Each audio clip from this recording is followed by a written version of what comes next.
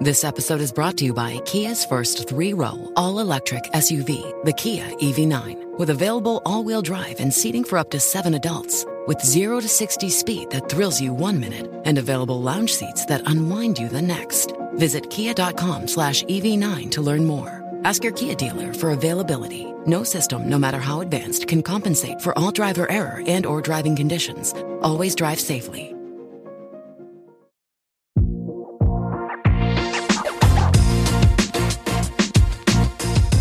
Behind the Knife, the surgery podcast. Relevant and engaging content designed to help you dominate the day.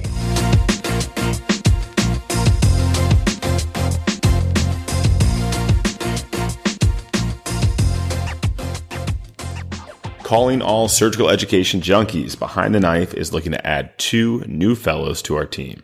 We are thrilled to be adding these positions. We've got so much great content in the pipeline that we don't even know what to do with ourselves. I'm talking big time projects that are going to make a big impact on surgical education. We've got specialty oral board review, medical student education, digital education research, and a trauma surgery video atlas, just to name a few. We're looking for a couple of enterprising surgical residents to take the bull by the horns and spearhead one of these major projects, not to mention help with the podcast, video, and other ongoing, exciting Behind the Knife goodness. We are offering a 2-year fellowship starting July 2022 and ending June 2024. Only residents beginning their 2-year research time will be considered, and the resident's institutions and the mentor must approve of this fellowship. Check out the show notes for the application link. All applications are due May 25th. Hello, and welcome to another episode of Behind the Knife with your bariatric team from the University of Nebraska Medical Center in Omaha, Nebraska. As a reminder, I am Dr. Ivy Haskins, and alongside me is Dr. Tiffany Tanner. Thanks, Dr. Haskins, for the introduction. Today, we will be discussing 2 journal articles that deal with the topics of GERD and bariatric surgery. Yes, I love these episodes because we can talk about somewhat elusive and perhaps controversial topics within the field of bariatric surgery. While the national trend has been an overall increase in the vertical sleeve gastrectomy, we do see a large number of patients with GERD preoperatively, and we are not always sure how best to inform them with respect to the evolution of GERD following vertical sleeve gastrectomy. Correct, Dr. Haskins. On one hand, many surgeons believe that overall weight loss should help to reduce GERD, and certainly repair of any hiatal hernia appreciated at the time of vertical sleeve gastrectomy. But the disruption of the choroidal attachments and the relatively high pressure of the sleeve anatomy itself may lead to worsening GERD. Dr. Haskins, what are your current recommendations to patients? Great question, Dr. Tanner. I think certainly this is a gray area. First, I tell all of my bariatric patients that we are too early in our experience with the vertical sleeve gastrectomy as a standalone procedure to be able to predict which patients will have worsening or de novo GERD postoperatively. But I do encourage patients with symptomatic GERD, and especially those patients with breakthrough symptoms of GERD despite the use of a PPI, and those patients with grade C or D esophagitis on preoperative endoscopy, that they may benefit more from a Roux-en-Y gastric bypass than a vertical sleeve gastrectomy. Dr. Tanner, what are your practices? I agree. In general, I counsel patients that if they have significant GERD, that I am concerned that they may have breakthrough reflux with a sleeve gastrectomy. And so I urge those patients to more consider a Roux-en-Y gastric bypass. If for evaluation of my patients, all of our patients get an upper GI, and I also have all of my patients get an EGD at the time of operation to better evaluate if they actually have any underlying esophagitis, because occasionally we can see patients that have asymptomatic underlying significant esophagitis or even Barrett's reflux. And so I think it's worthwhile to scope those patients preoperatively. Yeah, I agree with you, especially because a lot of insurance companies only allow for one bariatric surgery in a patient's lifetime. And certainly if they commit to the sleeve and then go on to have esophagitis or Barrett's or even esophageal cancer, that requires a reoperation that likely won't be covered by insurance.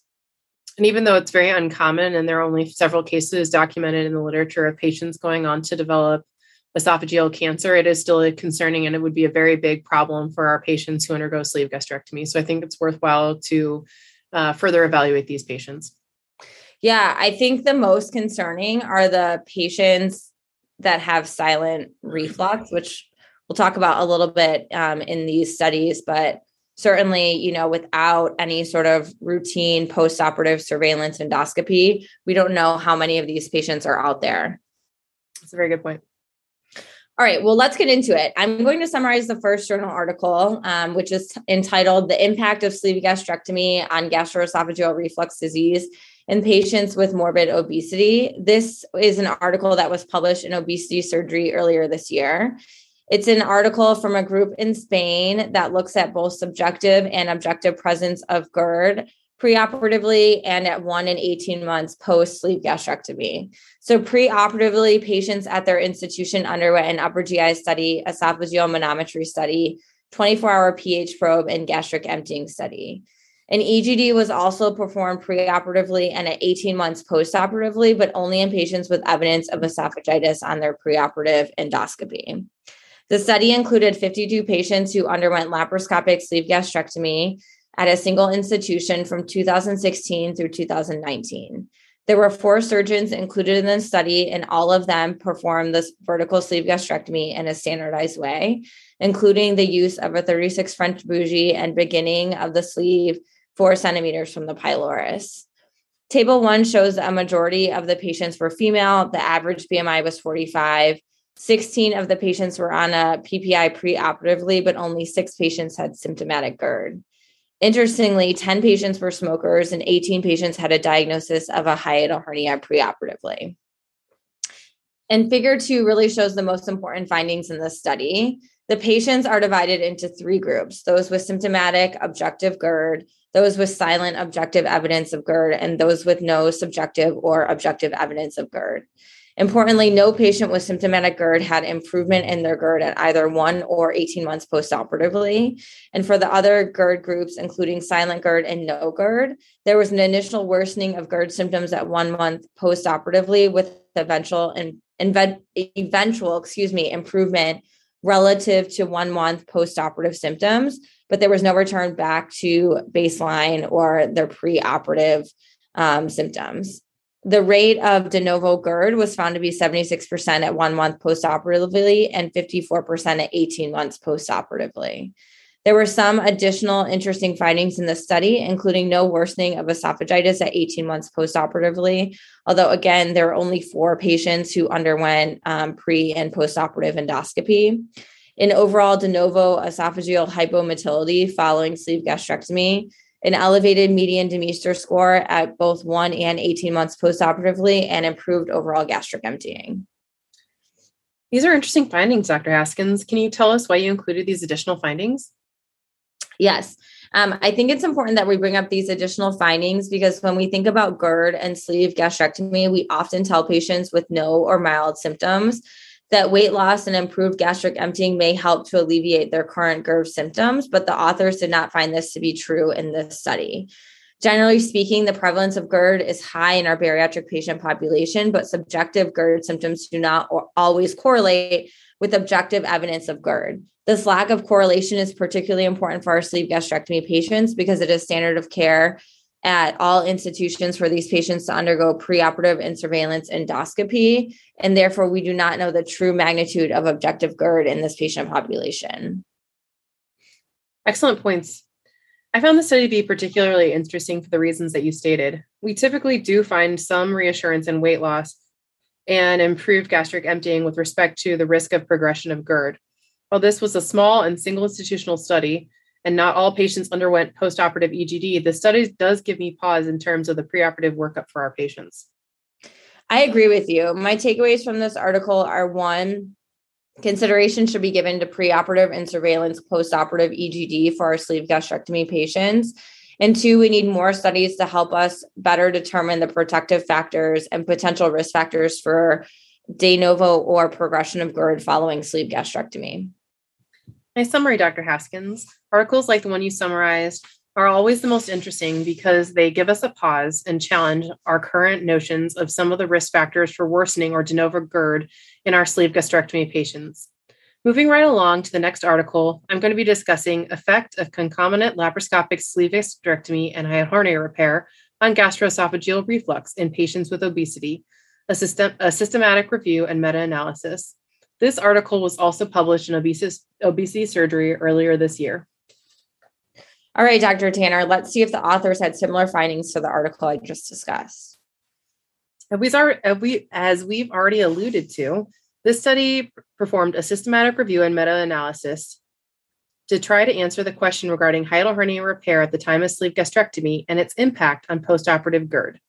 Inclusion criteria were sleeve gastrectomy with mention of a hiatal hernia repair at the time of surgery and extractable data regarding GERD.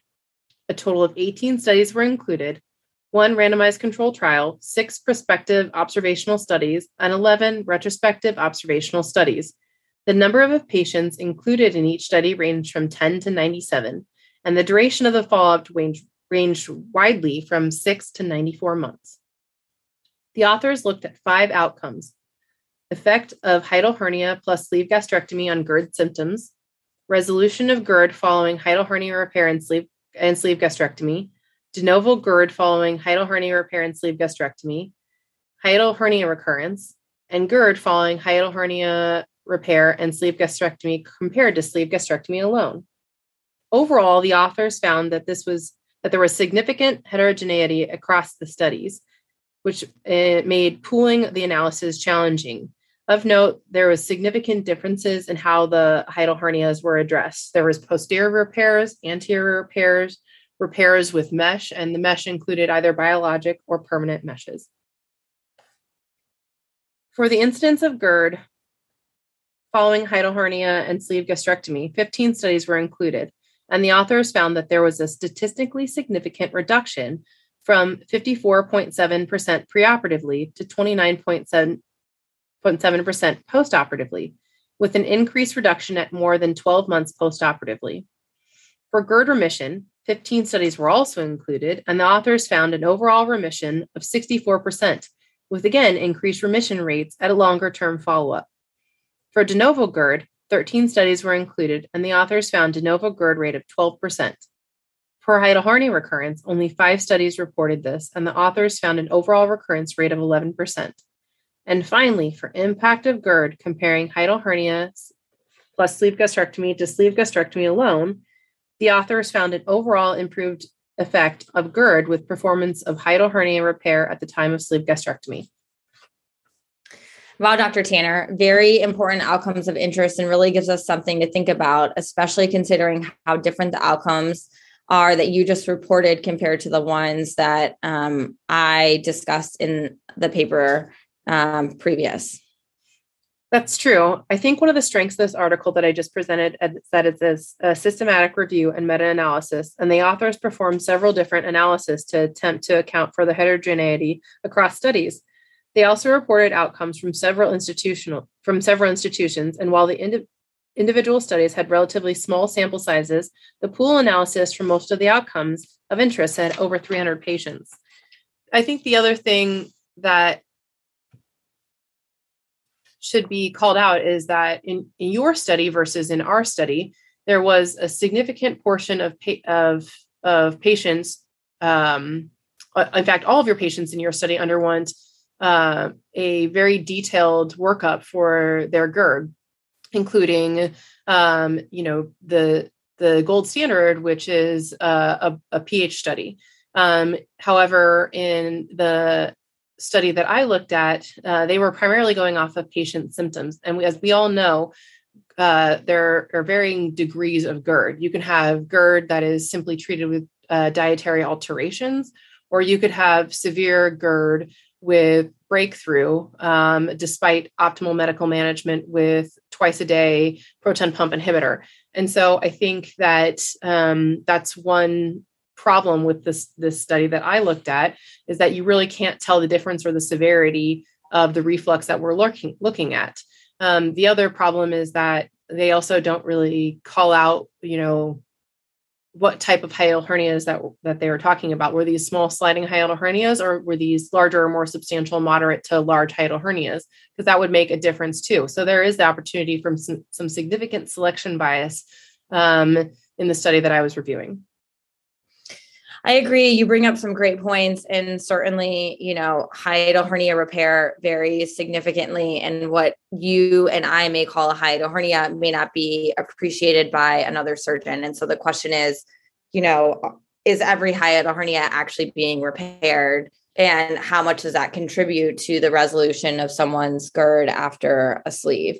Definitely things, you can do statistical analysis every which way, but it's not necessarily going to account for those differences. So those are really good points. And the other thing that I kind of mentioned before, it is not routine, especially in the state of Nebraska, for most patients to undergo a preoperative or a postoperative EGD after their sleeve gastrectomy. And a lot of that is because of the insurance requirements, right? So most insurances in the state of Nebraska require an upper GI, although I think you and I tend to be a little bit more proactive in terms of endoscopy. Do these studies change your workup? Do they give you any consideration in terms of what to do with these patients postoperatively? I think that, I think they do give me pause, and I think that we are probably underdiagnosing some patients with esophagitis, as we know that there are patients preoperatively who we find who do have asymptomatic esophagitis. And I'm sure that we are having patients who do have postoperative esophagitis that are going undiagnosed as well. And so I think that's an important factor to consider in all of this. The other thing that I guess I would call out from looking at my study and kind of how I interpret my study as well is that there was one randomized control trial in the study that I looked at. And what they found was that there was no difference in the change in GERD scores with the sleeve gastrectomy versus sleeve gastrectomy with hiatal hernia repair. So when comparing that to the rest of the findings of the rest of the studies, it does give me pause that some of the numbers may be due to a little bit of selection bias as well. Yeah, certainly. I agree with you.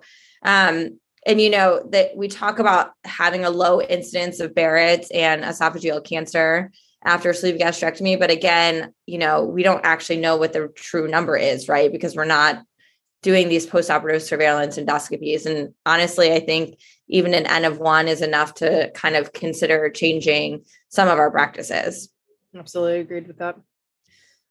All right, folks, there you have it. 2 very thought-provoking articles detailing many of the important technical considerations and risk factors for GERD in our sleeve gastrectomy patients. This is such an important topic in bariatric surgery, and certainly these articles have motivated me to continue an individualized approach to our bariatric surgery patients, with the understanding that de novo or worsening GERD are real potentials that require consideration with discussing the pros and cons of vertical sleeve gastrectomy with our patients. I couldn't agree with you more, Dr. Tanner. We leave you, our listeners, with some interesting and somewhat contradictory findings. We hope you've enjoyed this journal review with your bariatric Behind the Knife team, and we look forward to talking to you again soon. Stay safe. Be sure to check out our website at www.behindtheknife.org for more great content. You can also follow us on Twitter at Behind the Knife and Instagram at Behind the Knife Podcast. If you like what you hear, please take a minute to leave us a review. Content produced by Behind the Knife is intended for health professionals and is for educational purposes only. We do not diagnose, treat, or offer patient-specific advice. Thank you for listening. Until next time, dominate the day.